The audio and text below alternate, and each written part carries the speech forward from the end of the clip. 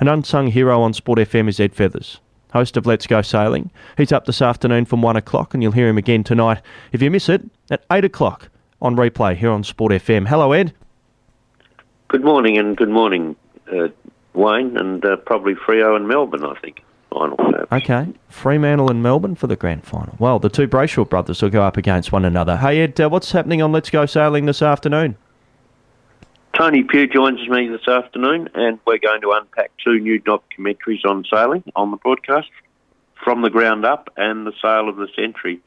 From the Ground Up has been very professionally produced by Down Under Sailing in conjunction with Harkin and supported by Musto Bolly and the clothing company, and it's about Sharpies, one of the great fleets in Australia.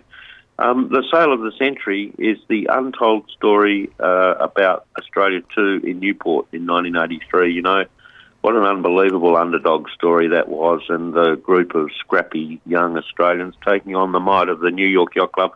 It'll be released on Netflix on September the 6th. Part of a few of their untold stories as a series. And last night at Royal Perth Yacht Club, they had a pre-release showing. I was delighted to attend that and have a pre-release viewing. Terrific. Race of the Century, okay, which it was. Went over a few weeks, of course, but the last race. Would you recommend it? Is it going to a bit of depth?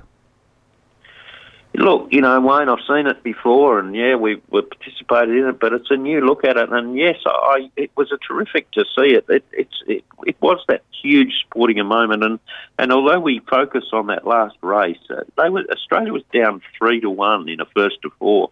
It was a classic by the Aussies. I mean, they came back from the dead, really, and then that final race, people flew in on Qantas planes and kangaroo on the tail of them. It's all in the new look at this event. John Longley describes in the documentary about that parade up Stirling Highway where the sailors thought, what are they doing this? There's been nobody there, but it was lined by people in the Esplanade, and all those scenes are all on this new documentary about that old event. But fans followed it through radio and telex. You know, that's how we kept in touch with sport. And, you know, we do that in 91.3, of course, with you guys. But, you know, then it was radio so much involved and people round their transistors listening to it from Aussie. And I suppose the untold part of this story is what the sailors were thinking and doing at the time and how they reflect on that now. And that's what's in this new look at that old event. It's well put together, an hour and 20 minutes. And,